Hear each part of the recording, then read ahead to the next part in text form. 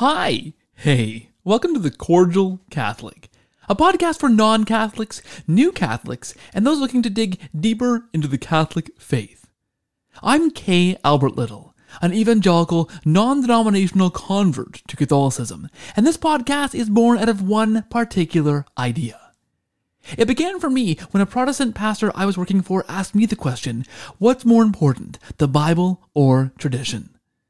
That led me, an evangelical in my early 20s, into a deep dive into the history of Catholicism, history of the Protestant Church, history of the biblical canon, the early church and the Reformation, and all kinds of church history and theology and philosophy. And it was then that I encountered the Catholic Church in its own words.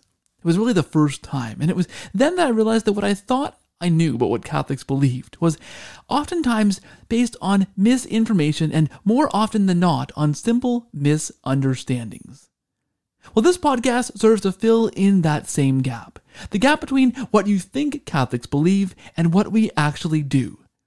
Each week I have a real Catholic conversation with a real Catholic thinker from the heart of the Catholic Church. No misinformation here.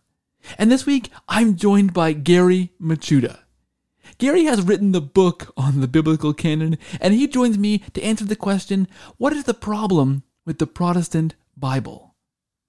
It's a big problem. It's a tough question that I had to ask myself when I was becoming Catholic and looking into the Catholic Church as an evangelical. The problem of the Protestant Bible.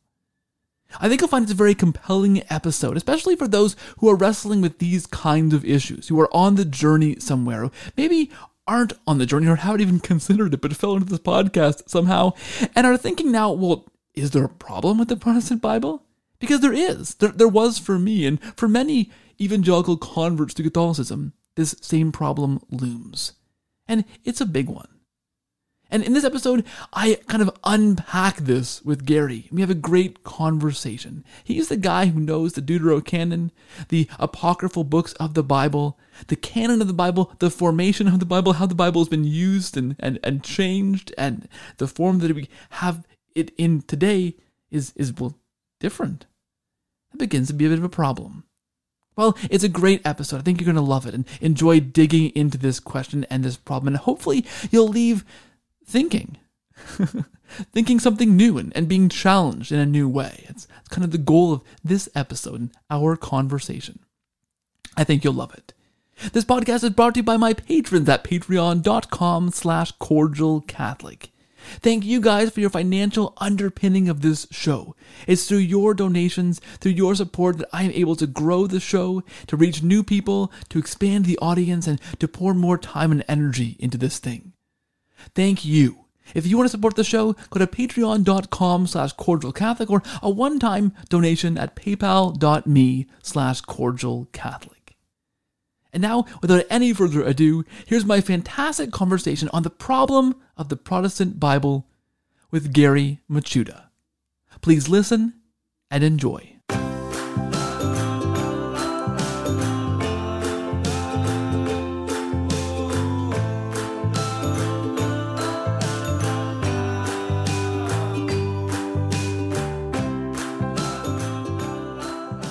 Hey friends, and welcome back to The Cordial Catholic. Our topic this week is the Bible, and I'm joined by Gary Michuta to talk about it. Gary is the host of Hands-On Apologetics on Virgin Most Powerful Radio, and available on podcast everywhere. He has a brand new YouTube channel, which I'll get him to tell us about a little later on. He's a popular speaker, catechist, and the author of a number of superb books, including Hostile Witnesses, How the Historic Enemies of the Church Prove Christianity. That's a fantastic book. And Why Catholic Bibles Are Bigger. I make no secret of the fact that Gary is one of my favorite people to talk to. So Gary, welcome and welcome back to The Cordial Catholic. Well, hey, thanks for having me. Boy, I'm glad this isn't on video because I think I'm starting to blush. Hey, well, you deserve it. Listen, I really want to lean into one particular thesis tonight, and I'm glad to have you here to work through it with me. And here's my thesis, Gary. I'll lay it out right here for the listeners to get to absorb. It's this. If Protestants base their understanding of their faith on the Bible alone, then they really need to be sure that their Bible is complete. In other words, when I was an evangelical, we read our Bibles, we heard sermons about passages from the Bible, we read theologians commenting on the Bible, and this is where we got our faith from. And if it turns out that that Bible was missing something, that something was removed, well, this would be an incredible problem. So I want to talk around this thesis tonight. And first of all, I do want to touch on whether or not the Bible that I read as an evangelical is missing pieces, because that's important to our discussion. But I don't want to go too deep down that side trail. And if listeners want a fuller treatment of that, Gary, you and I sat down back in episode 62 to talk about why Catholic Bibles are bigger. So I encourage listeners for a deep dive into that topic. Head back to that episode. It's one of my favorites, obviously. But here's a thesis, that Protestants really need to be sure that their Bibles aren't missing something if their faith is understood solely or even primarily through their Bibles. So I want to dig in there for a good long time. But Gary, our mutual friend and fellow podcaster and philosopher Pat Flynn tells me we shouldn't let Protestants off the hook quite so easily by assuming or granting that the Christian faith can be understood through the Bible alone. So I want to take a few minutes there, and I promise just this one rabbit trail. But I do want to push back a little bit against that premise to begin with. I mean, there's one problem if the Bible that's being used is missing stuff, but it's another problem altogether if the idea is I should be only using my Bible, and if that idea isn't biblical to begin with. So Let's sit there for a minute. Gary, what do you think about this idea of the Bible alone being used as a rule of faith? Let's kind of push back there a little bit first. Yeah, well, it's my understanding that the belief in the Bible alone, or the Latin sola scriptura, is really an assumption. It's not something that people argue for and then they buy into it, but it's really something that's presumed upon them. For example, if they're unchurched, maybe somebody will come to them with a Bible and say the Bible says this and that, and therefore you need to accept Jesus and then join a Bible-believing church. And so it's just part of the air that Protestants breathe. Or maybe if they're Catholic, the person might say, well, the Bible teaches X, the Catholic Church teaches Z. Either X is true, the Bible's true, or the Catholic Church is wrong. You have to choose the Bible because that is the truth. And the underlying premise underneath all of that is that you go to the Bible to confirm doctrine. What is Christian? What isn't Christian? What should be practiced? What shouldn't be practiced? And actually, with your background, I'm curious, was that your experience, that it was just assumed that you just go to the Bible for everything? Yeah, I'm nodding my head over here, and listeners, of course, can't see that. But that's when you said that, I thought, yeah, Gary is right. Of course, Gary's right, guys. But I mean, this is the thing. It was just kind of presumed upon. And I mean, I remember talking to Jimmy Aiken way back when about the idea of Bibles and where the Bible came from and the development of the Bible. And he had said to me something similar that really stopped me in my tracks, is that really you're just handed a Bible. Like you're literally handed a Bible. I literally my mom drove me, I was in high school, to the local Bible store and got a Bible from the shelf. Literally somebody just gave me the Bible. There was no kind of, okay, this came from the church and the church put it together and the church is going to help you interpret it. Nothing. You're just kind of handed that Bible, and then you're right. It's not a challenged, in my case, it certainly wasn't a challenged or really understood or really fleshed out idea. It's just, as you say, this thing in the air, this oxygen, this assumption that's floating there that we have this text handed down to us from somewhere, sometimes literally from the lady at the treasure house who gave me the Bible, right? That we just look at and read and understand. It's not something overtly decided upon or, like you said, rejected. It's in the air, right? Yeah, and that's the whole idea behind Bible societies, to publish the Bible, disseminate it. And, well, also, if you notice, like if you ever look at a Gideon Bible, if you're ever bored at a hotel and open up the drawer and there's a Gideon Bible, you notice on the front page there's always this key, a doctrinal key that says, basically lays out the Protestant understanding of salvation, and go to these verses, everybody's a sinner, and they'll give you a list of verses to go to and stuff like that. So there's direction, even that in itself kind of speaks to sola scriptura. Or you could find certain things in the Bible, and and the assumption is, well, if it's not in the Bible, then that's not a Christian idea. Yeah, and I mean, the fascinating thing is, I guess the question becomes, well, where is sola scriptura in the Bible, right? That is the perennial question. I've had panels about this on this show, the idea of sola scriptura, and if we're going to even begin to, unpack this idea of the Protestant Bible's missing something, well, we do have to push back against this idea that the Protestant Bible or any Bible is enough for your faith. Never mind if those Bibles are missing something and then your faith is kind of incomplete, and this goes in the chain here. I guess, for me, one of the most common verses applied for sola scriptura that Protestants will turn to is 2 Timothy 3:16, which talks about all scripture being God-breathed and useful for teaching and rebuking, and on and on.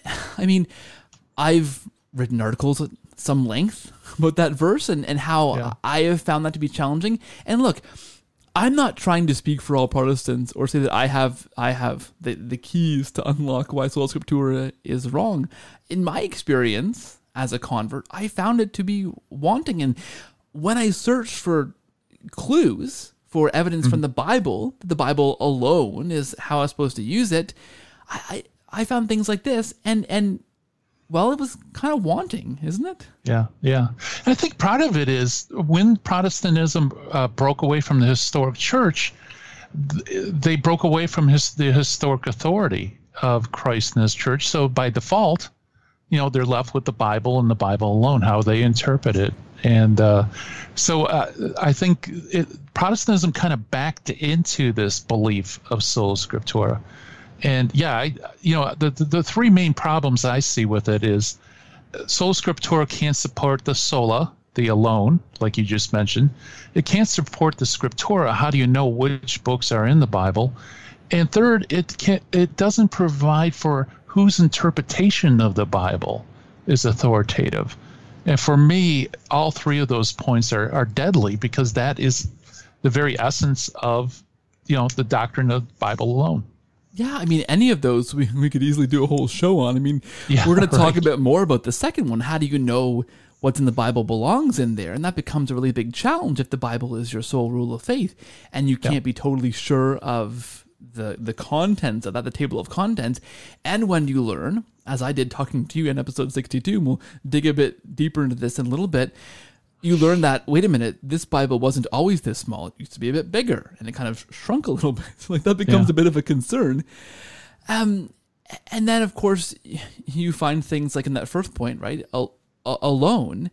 I mean, thinking about 2 Timothy 3:16, this is often used as evidence for sola scriptura, but nowhere in there does Paul tell Timothy that Scripture alone is useful for this. He says Scripture is useful. Of course, Gary, we know that he was referring to the Old Testament, because he couldn't have possibly, Timothy, from his infancy, been reading the New Testament books that didn't exist. I mean, right. So are we? And the preceding context, I think, completely undermines that whole interpretation. Because Paul says in verse 14, he's talking to Timothy, he says, remain faithful from what you have learned and believed. Okay, so oral tradition. Because you know from whom you learned it. So it's a teacher who's recognized as authoritative, a magisterium, if you will, and from infancy, the Scriptures that are able to lead you to salvation. So it's not Scripture alone. It's actually all three of these things Timothy needs to hold on to. And of the three, Scripture is helpful. It's useful, but it's not sufficient. You can't just take that one away and say, well, you don't need the apostolic instruction, the teaching, or you don't need someone who is authorized that you can say, yes, this person stands in good stead and is presenting authentic material. Yeah, I mean, that's such a fascinating point, because, I mean, he's not. When he has the chance to, and this verse that is pointed to so frequently to talk about sola scriptura, he doesn't take that chance to say, no, it's just Scripture. It's also these things and these things and these things. And later on, he writes to Timothy about the church being the pillar and bulwark of, when things are called into question and when you're unsure of your faith, he doesn't tell Timothy, open up the Scriptures and figure it out. He says, look, the church is what will stand and teach you. This is the pillar of faith in which you should kind of cling to and use to understand what to do, what to believe. It doesn't say Scripture at that point. So, I mean, and that's really the best. I don't know, maybe I missed some enormous pieces of the Bible, of Scripture, when I was looking into this, but that was the main thing that I found that seems to underpin a lot of what Protestants would say as evidence for sola scriptura. And I don't know, it's not very strong of a support for sola scriptura. In fact, it supports kind of the opposite, as you've unpacked here just now. Yeah, in fact, if I was Protestant, one thing that would really bother me is that you never see Christians in the New Testament actually practicing sola scriptura. You never see Christians testing whether or not the apostles' teachings is biblical or not. It's not like they pull out their pocket Tanakhs and look up stuff. It's just not there. And I know in your mind immediately you're thinking of the Bereans in Acts 17, right? Did I read your mind? Yeah. Well, that's where it goes, right? That's where it goes. Yeah. But I think that too is fairly easily dispatched, right? Yeah, they're Jews. They're not Christians. And Paul's teaching about how the Messiah must suffer and die and rise on the third day, and how Jesus fulfills messianic prophecies. And so they're noble-minded because unlike the other Jews in Thessalonica, right, the Bereans actually pulled out the Tanakh and tried to see whether what Paul said is true about the Messiah. And then it says the next verse, and many became believers. So these are Jews. These are not believers, right? Now, picture this. When I teach this in my middle school class, I do this thing called the breakfast in Berea, or lunchtime in Berea, excuse me. Let's pretend, we're sitting there with Paul, right? Paul's preaching about the Messiah. We're Bereans. We're pulling out our Tanakhs, which is kind of funny because, of course, they didn't have copies of the Tanakh. And it's like, hey, this guy, I think he's right. Jesus is the Messiah. So we accept Jesus as Messiah. We are baptized. We're Christians. So Paul says, hey, why don't we break for lunch, and then I'll give you some more catechesis. And so Paul says, well, Timothy here has made a nice barbecue. We have some pulled pork. We have all sorts of great stuff, so help yourself. Now, both you and me, we're Jews, right? We just became Christians. We're pretty sure the Tanakh says you can't eat pork, right? That's just not lawful. So what do? Well, we could pull out our Tanakhs and test this against the Bible, right? Where in the Bible, Paul, does it say that you can eat pork? It doesn't say it anywhere in the Old Testament, right? And so Paul would say, well, Peter had a revelation, all things are clean, and Jesus, taught this, and so therefore it's made clean. And then you're like, okay, well, that's not in the Bible, but, and then it goes, okay, well, let's talk about Matthew 23. Jesus says that you have read where it says an eye for an eye and a tooth for a tooth, but I say to you, do not infringe against your brother. The whole thing with 22. It's like, what do? You search the Tanakh. How do you confirm that? Because he's actually quoting from the law, right? From, I think, Leviticus. Eye for an eye, tooth for a tooth. And Jesus is saying something different. If they were Bible Christians, guess what? We'd end up being Jews again, right? Because it's not in Scripture. But the point I'm making is this. Once you become a Christian, then whatever the Messiah taught, that is the norm, whether it's in Scripture or not in Scripture. So if Jesus makes all food clean, and you believe that he truly is the Son of God and Messiah, then all foods are clean, regardless if you find it in the Bible. So you don't find evidence of Christians practicing sola scriptura, but we do find Christians following the instructions of the apostles, whether it's written or not written, like it says in 2 Thessalonians 2:15, I believe. That's fantastic. That's a great example. And I want to be in your middle school Bible study class. It's going to be a lot of fun. Hey, there's plenty of room. I'd love to have you. Okay. I think, too, the third thing you said is the practical idea of interpretation. Who interprets this? I mean, I had Joe Heschmeyer on the show a little bit ago talking about the papacy. He has a fantastic book called Pope Peter Out from Catholic Answers Press, and it's wonderful.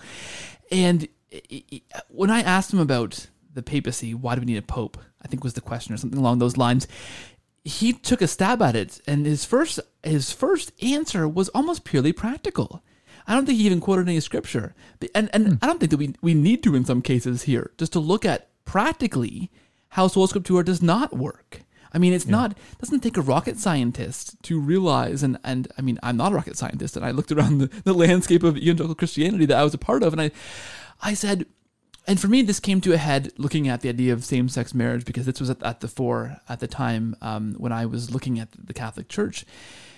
And I looked at all these different pastors and denominations and theologians and evangelists and writers and bloggers and speakers saying different things. Now, some weren't looking at the Bible for their ideas. And I mean, that happens more and more often in the evangelical world, that the Bible isn't even necessarily looked at to find conclusions on different things.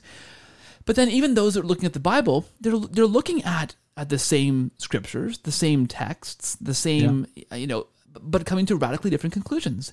And this happens not just on marriage and gender, it happens on baptism, on salvation. I mean, goodness sakes, on how we're saved, like how we are Christian, how do we know that we are right with God?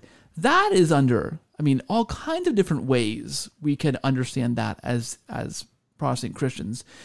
So from a practical point of view, I mean, forget the fact that we don't know if where the alone comes from or what the bounds of Scripture are. Just looking at the practical application of this idea, it's obvious that even on the large things, even on the very massive things, what it means to be a Christian, like this is the bedrock thing you have to figure out as a Protestant, I think, how to follow Jesus. Even those things, there is not agreement. Yeah, and one of my favorite passages, and you're talking about whose interpretation is definitive, is in 2 Peter 1:16 and following. It's a really interesting passage because apparently people were having different interpretations of what happened on the Mount of Transfiguration. Some apparently thought maybe it's symbolic, that the Moses and Elijah appeared and Jesus was transfigured. Some apparently thought it was a myth, right? That it didn't really happen. It's all symbolic. It's not historical. And Peter chimes in 16 and he says, "We did not follow cleverly devised myths when we made known to you the power and coming of our Lord Jesus Christ, but we had been eyewitnesses of his majesty." So he's saying, look, we were there. We eyewitnessed the event. And he said, and for he received honor and glory from God the Father when that unique declaration came to him from the majestic glory, "This is my Son, my beloved, in whom I'm well pleased." And he says, we ourselves heard this voice come from heaven while we were still with him on the holy mount. Moreover, we possess the prophetic message that is altogether reliable. And you do well to be attentive to it as a lamp shining in the dark place until the day dawns and the morning star rises in your hearts. So he's saying, in regards to what happened here, we know what's true. And of course, he's talking as an apostle. The apostles were eyewitnesses of what happened. And then he says, moreover, we have this prophetic word, this prophetic message of the Holy Spirit that's given to us that's altogether reliable. So we should follow the apostolic teaching as a lamp, even in regards to understanding what is Scripture, So he gives a definitive interpretation of Transfiguration. If that's true for the Transfiguration, certainly apostolic teaching should be normative for understanding other things in Scripture as well. That's a great, fantastic example. I mean, what a gem in there that you found, Gary, because of course, if other people are misinterpreting that event, what happened there, well, here's Peter, who was there, in apostolic authority to come and clear that up. So why would that principle change? I mean, it's the same, I think, application looking at, say, the Council of Jerusalem, for example. It wasn't as if, as you said, when these things happened, the apostles went and consulted Scripture to see what Scripture said about, well, should we include these people? Should we do these things? No, that council met in authority, the apostles, and made decisions. Yeah. And of course, I mean, as an evangelical reading that, and in my limited understanding of church history, because in most evangelical traditions, your church history kind of ends at the end of Acts. Well, I assumed that, well, the apostles met like this, and that was kind of the first and last meeting like this, and they gave us the Bible, right. And then we now take our Bible and interpret that. But of course, wait a second, actually the church kept meeting like that, and still meets like that. I mean, right. That's a shock to the system. And maybe that's more of a normative way of understanding our faith in this apostolic tradition, in the authority of the church to interpret these things and understand these things versus going back and these Jews poring over the scriptures to see what was supposed to be right. They would have made a different decision if that was the case. They wouldn't have, I don't think, came to the same conclusions. Right. Yeah. One of my favorite passages is 1 John 1:3. Where what we've seen, what we heard, he talks about how we touch with our hands, right? We see with our eyes, heard with our ears. He says, what we've seen and heard, we proclaim to you, that you may have fellowship with us, for our fellowship is with the Father and with the Son, Jesus Christ. If you think about that, that's interesting, because how do you get into fellowship with the Father and the Son? You get into fellowship with the Father and Son by having fellowship with the apostles. And by remaining with the apostles, that's the whole message of 1 John. By remaining in the fellowship of the apostles, not going ahead or going astray, but remaining with them, that's how you have fellowship with them, the church, and then through that you have fellowship with the Father and the Son. And notice he doesn't say, if you have fellowship with what's written in Scripture, then you have fellowship with the Father and the Son. But again, it's anchored in that apostolic witness. In this case, very tangible. What we saw with our eyes, what we heard with our ears, what we touched with our hands concerns the word of life, right? So that can't be reproduced on the pages of Scripture. You have to assume Scripture is already authoritative and just move from there. Yeah. Yeah. Those are some great points. Okay. The thesis is that there's a real problem with my former Protestant Christian worldview. If my Bible is missing books. And we talked again in episode 62 in depth about why Protestants remove books from the Bible rather than the common kind of misnomer that Catholics added them. We talked about the canon pretty well being settled and unchallenged until the Reformation and Luther's kind of calling into question of some of these books. And we even talked about how some of the church fathers who may have had questions about the inclusion of these books in the canon, but how in spite of some of that questioning, the church kind of remained firm in its inclusion of these disputed books in the canon. Mm-hmm. So I don't want to go in too much depth here. Again, I point listeners back to episode 62, but can you give us a quick sketch of which books we're talking about here, and maybe a thumbnail sketch too of why they aren't in Protestant Bibles anymore? Yeah, sure. Well, Catholics call them Deuterocanon, Protestants call them Apocrypha. For Catholics, that's 7 books, which would be Wisdom, Sirach, Tobit, Judith, Baruch, and 1st and 2nd Maccabees. Also 2 chapters in Daniel and some sections in Esther. So all that would be known as the Deuterocanonical books.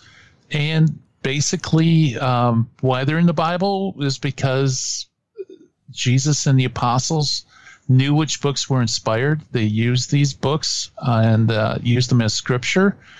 And they handed on the canon to the early church. And these books, in my case for the Deuterocanon, why Catholic Bibles are bigger, I show that we know that these books were there from the very beginning. And what's interesting is Judaism doesn't adopt a single canon, a collection of books until after the Christian era. Most likely, I think, before 135 AD, sometime before that. And the reason for it is because Judaism, there wasn't a Judaism, there were Judaisms before that.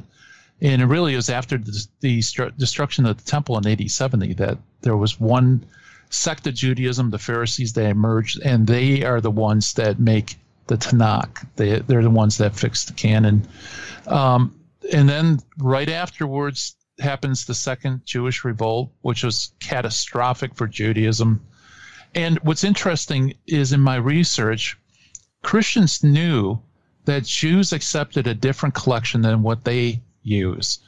And so early on, you find some Christian writings where the early church fathers were trying to determine which books the Jews were using. Because if you're going to evangelize, you got to use the same authority, right? Mutually accepted authority.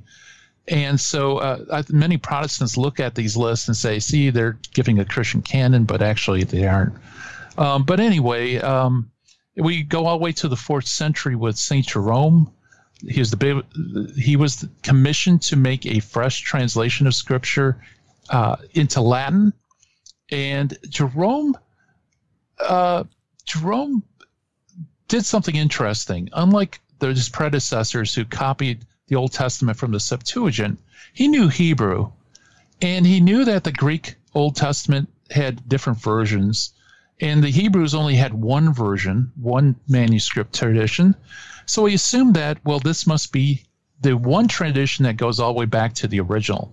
And he came up with this idea of Hebrew verite, or Hebrew truth. Whatever was in that Hebrew text was Scripture, whatever wasn't was not Scripture. And so that led him, the first person that I could find, any Christian, to call the Deuterocanon what Protestants call today the Apocrypha. And this is in the 380s. And he's translating the Vulgate. He's putting prefaces saying these books are Apocrypha. And Christians are up in arms about it because this is not the historic faith. And so there were 3 councils that met in North Africa that reaffirmed the historic Christian canon, Old Testament and the New Testament. The councils of Hippo, Carthage, actually 2 Carthaginian councils. And it's interesting. They affirmed the New Testament everybody uses today, and they affirmed the Catholic Old Testament with the 7 books.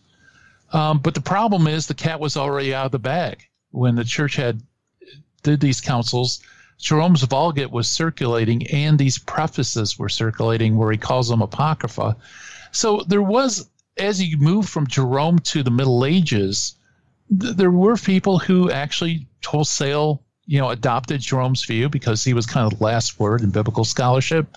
There were others that rejected it, and there were others that tried to make Jerome orthodox on the point, so they twist language. And that brings up the Reformation. And I'm going to release a video about this. It's really cool on Martin Luther's flip-flop, because apparently Martin Luther was one of those who was with the church on the Deuterocanon originally.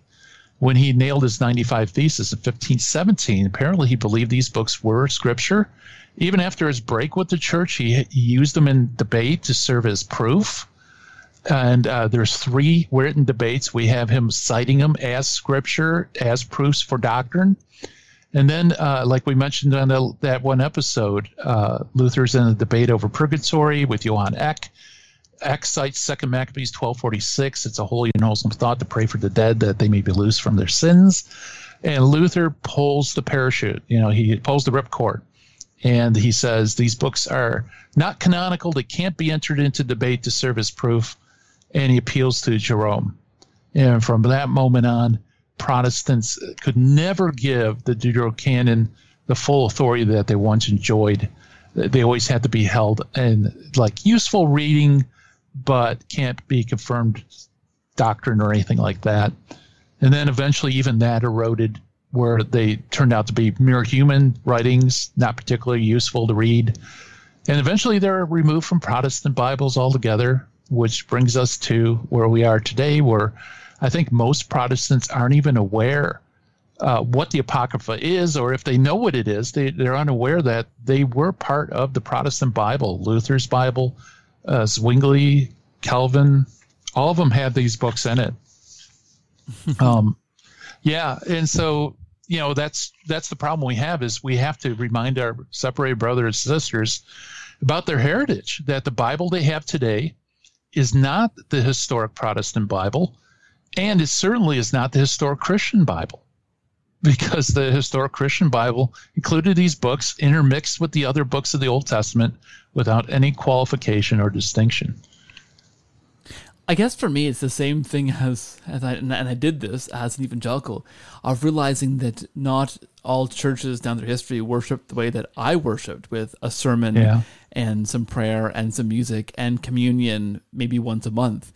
I mean, realizing that for me was an enormous shock to my system, that I was not in line with how the church had been worshiping for the majority of church history. And then you find out that the Bible that you're using to define your faith isn't the Bible that was used for the majority of church history. And that's kind of a double shock. Yeah, absolutely. Yeah. It isn't even the Bible used in the New Testament. Hebrews 11:35 references the Maccabean martyrs in the context of things that are attested to in the Bible, like Abraham, Isaac, Jacob, and he adds this. So apparently the author of Hebrews had Second Maccabees in it, so it's like there are these blipper verses in the New Testament where they just assume this is scripture, but if you look, try to find out who is mentioned in Hebrews 11:35b, there's just no one in the Protestant Old Testament that matches up to that description. That's very interesting. So we've pushed a little bit against the idea of the Bible being the sole rule of faith to begin with, but if we grant that, as I understood it to be as an evangelical Christian, there then arises a major problem in my view. Because if that Bible that I read and dug into and meditated upon and drive my understanding of faith from had books removed from it, which it certainly seems were meant to be there all along, that becomes a real problem for my understanding of faith. When certain things that are taught in those books might be just missing from my Bible and subsequently missing from my faith. In other words, as my friend Austin said to me, what's at stake if these books are missing? Yeah. It's funny how I've noticed that people really never think about it. And one of the brush off comments is, well, the Deuterocanon doesn't really say anything new. It just pretty much repeats what we find in the Proto-Canon. So, we don't need the Deuterocanon to be saved, blah, blah, blah, right? Here's my pushback response. This is kind of smoke them out. I say, well, okay, if there really is no difference between these books and it's basically the same, then why not, for the sake of union and fellowship, why don't you just accept them as scripture? And then you'll get pushback. Then all of a sudden, the reasons, oh, no, I can't because X, Y, and Z. So I don't take that seriously, because if that were true, then why not just accept it? I mean, just to fulfill Christ's words that they will be one. That's a great response. Yeah. That's the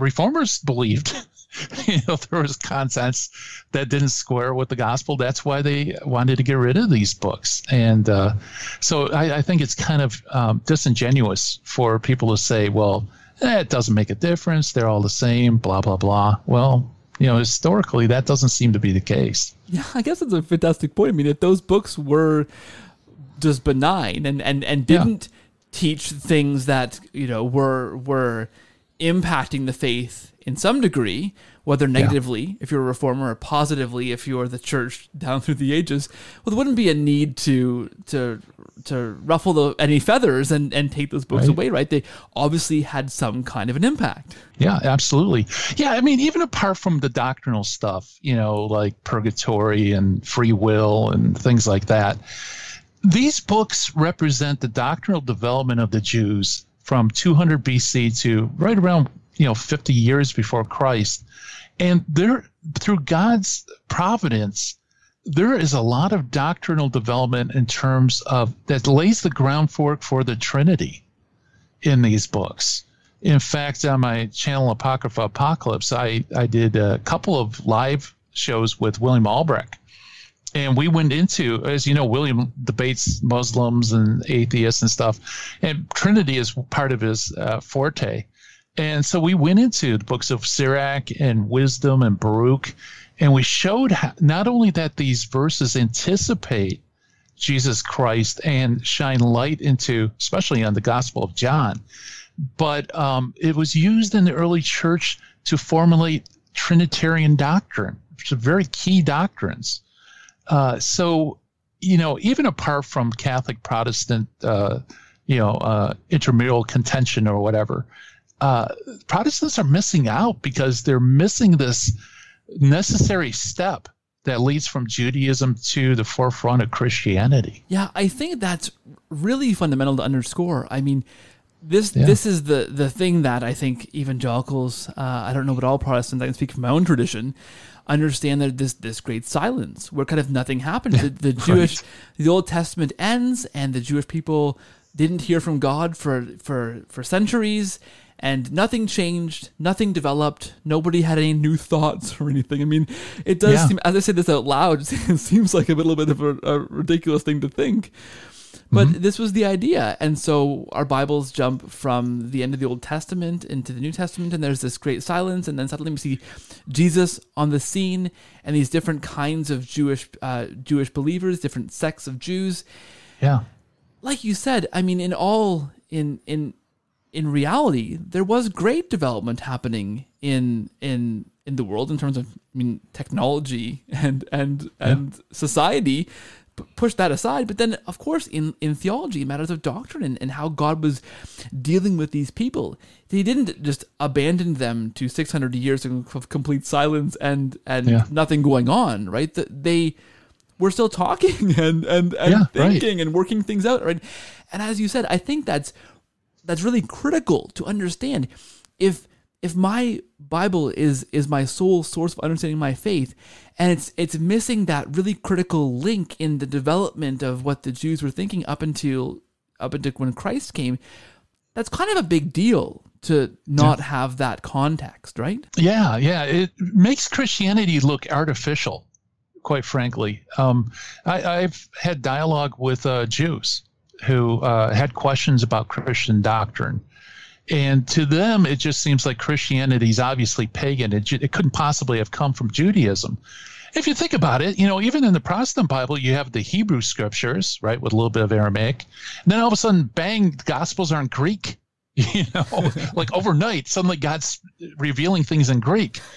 But what I do is I remind them that their Tanakh, like Protestant Bibles, are missing these latter books where God spoke to his people and speaking to them in Greek and using Greek terminology and philosophical ideas where they express Jewish ideas like the Greeks did. And, and they have this development about God's wisdom as being God.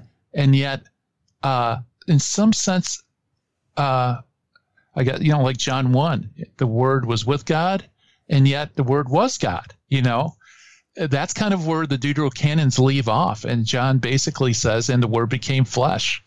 And even that, I think, is from Sirach 24, but I don't want to spoil it if anybody wants to check out the videos. Okay, that was a little shameless plug. But still, it's once the Jews realize that I've talked to, it's like, no, you're missing out on a whole, this first century Judaism and first century BC Judaism is cut out of your Tanakh. And so, it's artificial because you're missing part of your own story. And if you look at these deuterocanonical texts, you see that many Jews held these as authoritative scripture, and they say some very surprising things about God that you can very easily segue into Christian theology. So the recap basically is that Christianity is Jewish. It's the fulfillment of Judaism. And but if you're operating with a Protestant Bible, that case is a little harder to make because of those so-called 400 years of silence. Yeah, that's really fascinating. Okay, so you mentioned something earlier, and I think you're going to dovetail back around to this, but if something is found in the deuterocanonical books, but those books were effectively removed from my Protestant Bible, I'd be potentially missing out on something, say, that God wanted to be part of my Christian faith life. I think, and correct me if I'm wrong, but there are several examples of this, and I'm thinking of what you just mentioned, and it's kind of, I don't know, ironic is the right word, but interesting that Luther challenged the apocryphal, the deuterocanonical books to begin with over the issue of purgatory, because it was found in the deuterocanonical books of the Old Testament, but not in his worldview, his understanding of the faith. I think there's one example of something that if my Protestant Bible doesn't have these books, well, that thing seems a lot less likely. I wouldn't even maybe know about that. I mean, I'm thinking of this. Prayers to the dead, purgatory, those kind of things. I would consider that to be kind of idol worship as an evangelical Christian. But actually, fairly blatantly, that was in the Bible up to the Reformation, and Luther challenged that in the Bible. So I want to maybe flesh out this example first for a little bit, and then I want to know if there are maybe other examples of kind of similar things. You mentioned that the Trinity also is something that can kind of be found being developed in these books. But let's sit here for a minute. So, I mean, this is something that was in the Deuterocanon, in all Bibles, for all Christians, leading up to when Luther kind of challenged this. And he, I mean, it's funny that he challenged the Deuterocanon over this thing. So obviously it was in there. He challenged that, pushed back, those were removed. So there's one thing that was objectively in the Bible, something that Catholics practice and understand, that's been removed. So, I mean, that has a massive impact on how non-Catholic Christians, missing that from their Bible, understand their faith. I hadn't heard about purgatory until I read C.S. Lewis, which, I mean, he wasn't Catholic, but interesting kind of juxtaposition there. What is the impact of this being removed, and then non-Christian Catholics or non-Catholic Christians just not having that in their lexicon? That's kind of enormous, right? Oh yeah, absolutely. Well, you know, it kind of dovetails back to what we talked about with Sola Scriptura too. The idea of Sola Scriptura is that Scripture is the norm that sets all norms and the standard that sets all standards. And so Bible truth is known from the Bible, right? It's the sole source from which the infallible source that you pull this information from. Well, the problem was with Luther, it was his theology wasn't biblical. And so he uses his theology of the Bible, faith alone, justification by faith alone, to change the Scripture or determine what is canonical and what isn't. So it's like doctrine should come from Scripture, but with Luther, it turns out that doctrine makes Scripture, which in turn confirms doctrine. So you just go around in this vicious circle. Protestants do the same thing today. You bring up the Deuterocanon, and they'll say, well, that's obviously false because it teaches unbiblical doctrine like purgatory, prayers to the saints, free will, whatever, right? And you point out, no, you're begging the question, because if it is biblical, then those are biblical doctrines. What you're doing is you're using your theology to determine Scripture, and then using what's left of Scripture to determine your theology, and it just goes around and around. And I'm listening to a lot of videos, with COVID here at YouTube, and I just heard this one Protestant, it was brought to him that you're begging the question doing this, and it's circular reasoning, and he's like, yeah, it's circular reasoning, but it's the right circle. And that's like saying, yeah, the whole is always greater than the part, but this was the right part. It doesn't make any sense, because, there has to be something external from the Scripture to tell us what is the Scripture and what isn't, and what is true doctrine and what isn't. And, Protestants try to use the Bible to kind of create a canon. It's really a fool's errand, because ultimately it just goes around and around like a dog chasing its tail. And you're exactly right, Gary. Of course you're right. You're always right, Gary. That's why I love having you on the show. But this is, how often do you, I had Carlo Broussard from Catholic Answers on this show a while back talking about purgatory. Uh-huh. That's a settled question. If those books, I shouldn't say a settled question, but it's much more weight to an evangelical, to a Protestant, if those books were still in the Bible. Because then they're, hey, this thing is biblical. Instead of the response being, no, it's not biblical because it's not in the Bible. But you go, whoa, back it up. But it was in the Bible. Like this, that becomes a really interesting, as you say, a really interesting thing. I'm thinking of a conversation that became a kind of debate, that became almost came to blows with a good friend of mine. And I think sometimes, I think most converts would agree that sometimes family and friends are the hardest ones to evangelize when you've moved from being an evangelical or a Protestant to being a Catholic. And this good friend of mine and I often have conversations, and they often come to blows at the end. And we remained friends, and we carry on. But it got to the point where what he was saying, and I would have said the same thing as an evangelical, that how we understand Scripture, the key to Scripture is Scripture. Right? If it's God's word, Scripture kind of interprets Scripture. But then I would bring him John 6, which looks a lot like Christ is saying, eat my flesh, right? Very literally. He repeats it. He doubles down on it. All the early church fathers understood this to be this literal kind of, the first Christians understood this. Paul speaks quite literally in the New Testament about this. Doesn't kind of have to add any qualifiers about like seems to look like or might be. Yet, my friend was unmoved and said, no, I don't think that's how it's supposed to be interpreted. Scripture interprets Scripture, and what he's talking about there is his sacrifice on the cross, and not actually giving of his bread, giving of his body as bread and wine. And I go, well, look, I'm using other scriptural evidence in my examples. I'm using Paul. I'm using Old Testament typology to show you how I think it's supposed to be like this. Never mind that the early church agrees with me, but here we are both using Scripture to interpret Scripture, just kind of piling up verses against each other and not really getting anywhere without appealing to some kind of outside authority. And then here you have this issue of, well, if these books were kind of removed, then these examples of why Catholics do this or believe this, and why all Christians should do these things and believe these things, well, then you've taken out the thing at the knees, because you're missing part of what was always in there. It's gone now. And this is how I can grow up as an evangelical without really understanding this thing, this beautiful thing of the communion of the saints and prayers for the dead and purgatory. I see it as idol worship, or saw it as idol worship, because I was missing that part of my Bible. I mean, that's kind of freaky. Yeah, it's kind of stacking the deck in a way. If you think of the Bible as a deck of cards, certain cards aren't dealt. They just aren't.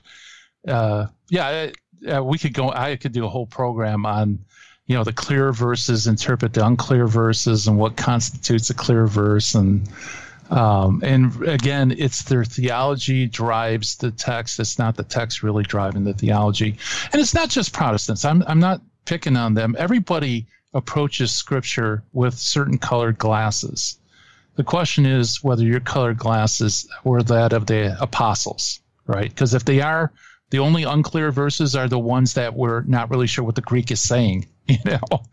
Otherwise, everything should make perfect sense. But like we mentioned before, there are these blipper verses, like Marcus Grodi calls them, where it's just skipped over, ignored, because it just doesn't seem to make a lot of sense. But for a Catholic, I know my experience. I don't know how your experience is, but the unclear verses are usually the ones that everybody's unclear exactly what's being said. It's not doctrinal.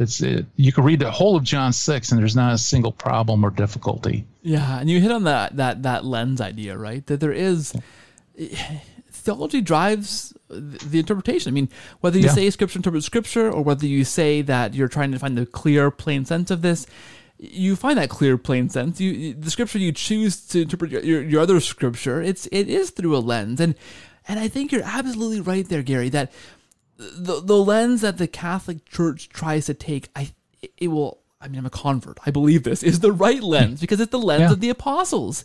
Yeah. I can think of talking to a guy one time. I told the story before in the podcast, who said to me, they heard about my journey and my conversion. I wasn't Catholic yet. I was on the way. And they said, well, why is older any better? Like, why do you want to find the older church? Like, why is finding the ancient church, the important thing? And at the time, I couldn't really answer the question. I was a bit, this was an older person, much more schooled, wise, more degrees than I had. And I was like, oh, okay, well, I'm a bit, maybe I'm wrong. But, if I had him on the phone now, I said to him, no, older, it's not older that's better. It's interpreting my faith through the lens of the apostles. And the Catholic Church carries that on. So it is an ancient lens, but the ancientness is the apostles, is the first lens that was used to interpret the Bible, and then that's just kind of passed on through apostolic succession. That is the key to understanding Scripture. Hey, that's the key to what makes up Scripture, right? And what books belong in the Bible to begin with, is looking at that tradition and what was handed on and passed down, right? Yeah, having fellowship with the Apostolic Church is to have fellowship with the Father and the Son. It's the same thing. You plug into that vision of Christ through his inspired apostles. Okay, so purgatory, or prayers for the dead is pretty explicit in the Deuterocanonical books, and that being removed. I mean, Luther removed them for a reason, because he didn't like that idea or had issue with that idea, and those were kind of challenging to him. That's at least part of why they were removed. You mentioned the Trinity being developed there. Are there other examples of this, of things that we as Catholics do or were done through the ages that are present in the Deuterocanonical books, or there's some credence led to them? Are there other examples of this in these books? Well, yeah, it depends on what a person would accept as being credible, because I could point out things that are Catholic in thought that aren't accepted by Protestants. Calvinists, for example, didn't like Sirach because it teaches free will. Not all Protestants deny free will, but for them, that's a problem. The intercession of the saints. Actually, at the end of 2 Maccabees, you have where Jeremiah appears to Judas Maccabeus in a dream, and Onias the high priest as well. Both of them have been dead for quite a while. And he says, this is Jeremiah who constantly prays for the holy city. And so you have prayers for the saints, because he's still praying for the holy city while in glory, or at least the, what we would call the limbus patrum, the place of the fathers before heaven was open. Yeah, there's all sorts of things like that. Sacramental aspects, like in Tobit, using a fish guts basically as a sacramental to ward off a demon, right? And Protestants say, well, see, that's magic. But no, it's sacramental theology. It's using physical stuff to produce supernatural effect. It's just, there's so much in there. We could probably have dozens of programs just going through the Deuterocanon, pointing out cool stuff. There's hints at the incarnation. Baruch, I think it's 3:15. I could be wrong on the reference, where he says, this is our God. And he says, and he was seen on earth, conversed with men. And of course, no one's ever seen God. So when was God on earth and conversed with men? Well, guess what? At the incarnation, right? The incarnation. After the incarnation, God's on earth and is seen and converses with us. There's just a whole bunch of really cool stuff in those books. And unfortunately, like I said, because of that, the Protestant theology became the norm that set the norm of Scripture. Unfortunately, a lot of this is lost for many Protestants today, probably most Protestants. Yeah, and I guess I'm thinking of this too. I mean, I think there are good reasons you're kind of fleshing out here of things that develop in doctrine of prayers of the saints, of prayers for the dead, of kind of these different ideas and aspects that clearly would lend some credence to certain ways of doing Christianity, certain Catholic practices, and kind of underpin those things and explain the development of some kind of doctrine and stuff. But I guess, at the end of the day, it doesn't really matter whether we find things, in there that's important. If that was Scripture, I mean, God wanted it to be Scripture for a reason. There's a reason why those books were in there. I mean, even if they were kind of weird or unimportant or uninteresting, if those were in the canon, if that's what God wanted to be in the Bible, I mean, who are we to question why he wants it in there? It should be in there, no matter how strange or difficult it might have been to decipher. I mean, we can find things in there that make you go, well, this is a thing that kind of demonstrates why this practice is what we do as Catholics. Even if it wasn't, though, there's a reason why they belong in the canon, right? Yeah, absolutely. In fact, that's a great point, because the Deuterocanon is really no different than the Proto-Canon. There are odd things in the Proto-Canon. There are things that maybe would be boring to some people, or you have to wonder, God, why is this inspired as opposed to something else? We've got numbers in there, Gary. Yeah, I mean, but then the answer is God wants it inspired, and that there's some deeper meaning in there, and he wants us to dig into them so we can pull that meaning out, understand it. Yeah, so I mean, I don't think it's the point that they're boring or uninteresting. I think you've shown to us how they are relevant and scriptural, and even if they weren't, they'd still be important in there. But I wonder then, as we wrap up, Gary, if the Protestant listener who has heard all of this, they've heard why these books kind of belong in the canon, what important information they contain, And let's be honest, it's God's word. So if they're missing, they should be in there anyway, maybe. I wonder if you can make the case, though, maybe it's already been made here, and you've convinced everyone listening, and maybe they have no doubts in their mind at all about why they should be reading these in their Bible. But can you make the case for us one last time, why the Protestant Bible, especially if it's the sole rule of faith for the Protestant, why is it just too darn small? And what's the huge problem with those books being not part of the Protestant Bible? Yeah, well, it's basically everything we've said so far. I mean, the problem is, first, they're missing the Word of God. The whole counsel of God is missing. There are parts missing, in fact, very important parts. They're missing 4 centuries of continuing revelation that God gave to the Jews.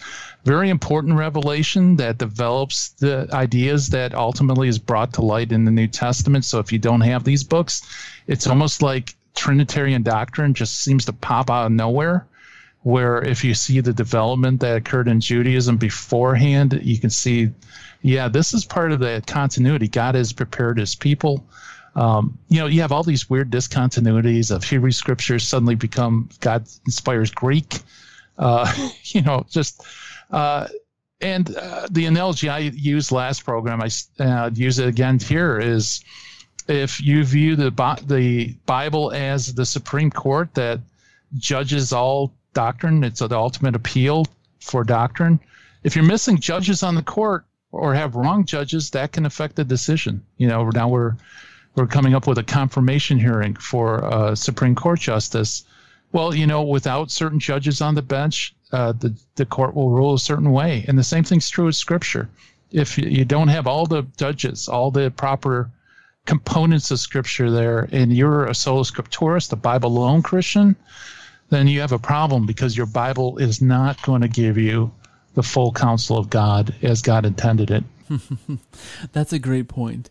And I can think, I mentioned before when I was thinking of the idea of guardian angels, which isn't really a big thing for me in my evangelical upbringing. I didn't really realize I had a guardian angel, wasn't really talked about, wasn't really an emphasis. Well, the same thing goes for something like purgatory or the prayers of the saints. It's not really a thing we talk about, or in fact, if we talked about it, it's often to disparage Catholics who practice as kind of idolatry.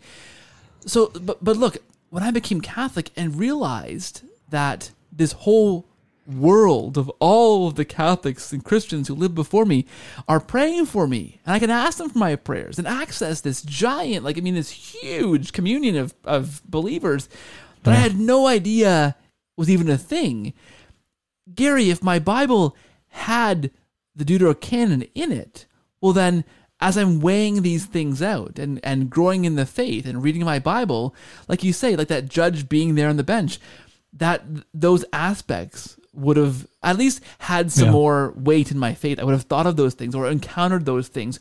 Or when I disparaged the Catholics for believing these things, I would have had to look at my Bible and go, well, maybe they're right, because I see some evidence here. Mm-hmm. Because those are missing, well, there's a critical thing then missing from my faith. And what a shame I didn't have access to those saints for the 15 years that I was a Protestant before I realized this existed. I wept when I realized that I had a guardian angel when I first heard that from listening to a Scott Hahn tape talking about different Catholic sacramentals and beliefs. I couldn't believe it. Never mind realizing that you have all these saints praying for you, that you can call upon to pray for you. What a shame to miss out on that, right? Yeah, you have the largest prayer chain possible in heaven. Like you said, all through history, all the righteous people praying, and you can ask them to intercede for you to God. And yeah, it really is beautiful, and it does change your whole worldview, because it's no longer, heaven and earth aren't divided, but rather heaven and earth are very much united, through this communion in Christ's body, the church. Yeah, fantastic. Gary, as always, it's an absolute pleasure to talk to you. I always have a lot of fun. I hope the listeners enjoy this. I don't really care, because I do. It's always, as long as we're having fun, that's all as that long counts. as we're having fun. I don't know who else is, but it's a great time. No, I love all the listeners. They're fantastic, and they help make this thing possible. And hopefully they enjoy it. Where else can they go? I mentioned your YouTube channel really briefly. You mentioned it. I want to know more because I've just been devouring those videos and clicking the bell so I get the next one coming up. There's a bunch that are coming out in the future. Where can they go to find out more about what you're doing and the things that you're writing and recording and broadcasting? Yeah, well, I'm on Virgin Most Powerful Radio. Just go to virginmostpowerfulradio.org. I have a Monday through Friday show, which you were on. I have fantastic guests like you and other people, and we dive into apologetics. Yeah, my Apocrypha Apocalypse project is just got off the ground, and I really need help as far as subscribers, because you know how those engines are, that you don't get visibility unless people subscribe. But basically what it is the subject of the Deuterocanon. I have all these books I wrote, I researched, and really good material, but people don't read. It's sad. People just don't read anymore, but they go on YouTube. So what I'm doing is I'm producing a bunch of videos where I take my research in the Deuterocanon, I put it in there. We go in depth, or we do short videos, touch on all different kinds of subjects. I have William Albrecht coming on. He tells me he actually finished his first Spanish edition that he's going to put up there. So it's going to be in Espanol as well as broken English that I speak. So yeah, check it out, please. Subscribe. It's called the Apocrypha Apocalypse. Just type it in the search engine. And I think that's pretty much it, That's fantastic. And the piles of books you've written, too. They're pretty good. Oh, thanks. I appreciate that. Well, Gary, it's an absolute pleasure. Thank you so much for being here on the show. As always, I want to say God bless you. God bless your family, and God bless the fantastic work you're doing for the church. Thank you so much for our conversation tonight. Oh, you're welcome. And God bless you and your ministry as well. Oh, thank you. Take care.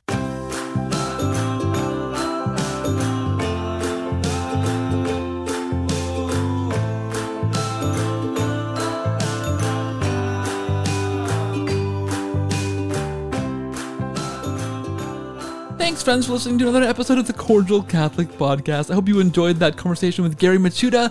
Hopefully it really caused you to think more deeply about the Bible and how you understand and use and regard the Holy Scriptures. I think it was a fantastic episode. I always love talking to Gary so much. He's such a fun guy and such a brilliant scholar. I love it. TheCordialCatholic.com is our website for show notes for this show and blog articles I've written recently. CordialCatholic@gmail.com for your feedback. I love hearing from you guys, so please do reach out. Let me know who you are, where you're listening from, and why you continue to listen. At Cordial Catholic on Twitter, The Cordial Catholic on Facebook, and please do follow or subscribe, rate and review if you can this podcast. Those ratings and reviews are so important to keep this show going and growing. So thank you for those, leaving star ratings and writing reviews as well. Thanks, guys. Patreon.com/Cordial Catholic to support this show on a monthly basis. There's perks for all different levels of supporters. Even $1 a month gets you access to a behind-the-scenes podcast, and $5 or more a month gets you entered into draws automatically for fantastic books handpicked by me, with featuring guests from this program. It's great. Thank you guys for your support financially for this show. And hey, thank you for listening, guys. Thanks everyone for listening. Please pray for me. Please know that I am praying for you every single day. We'll talk again next week. And guys, God bless. Thanks so much.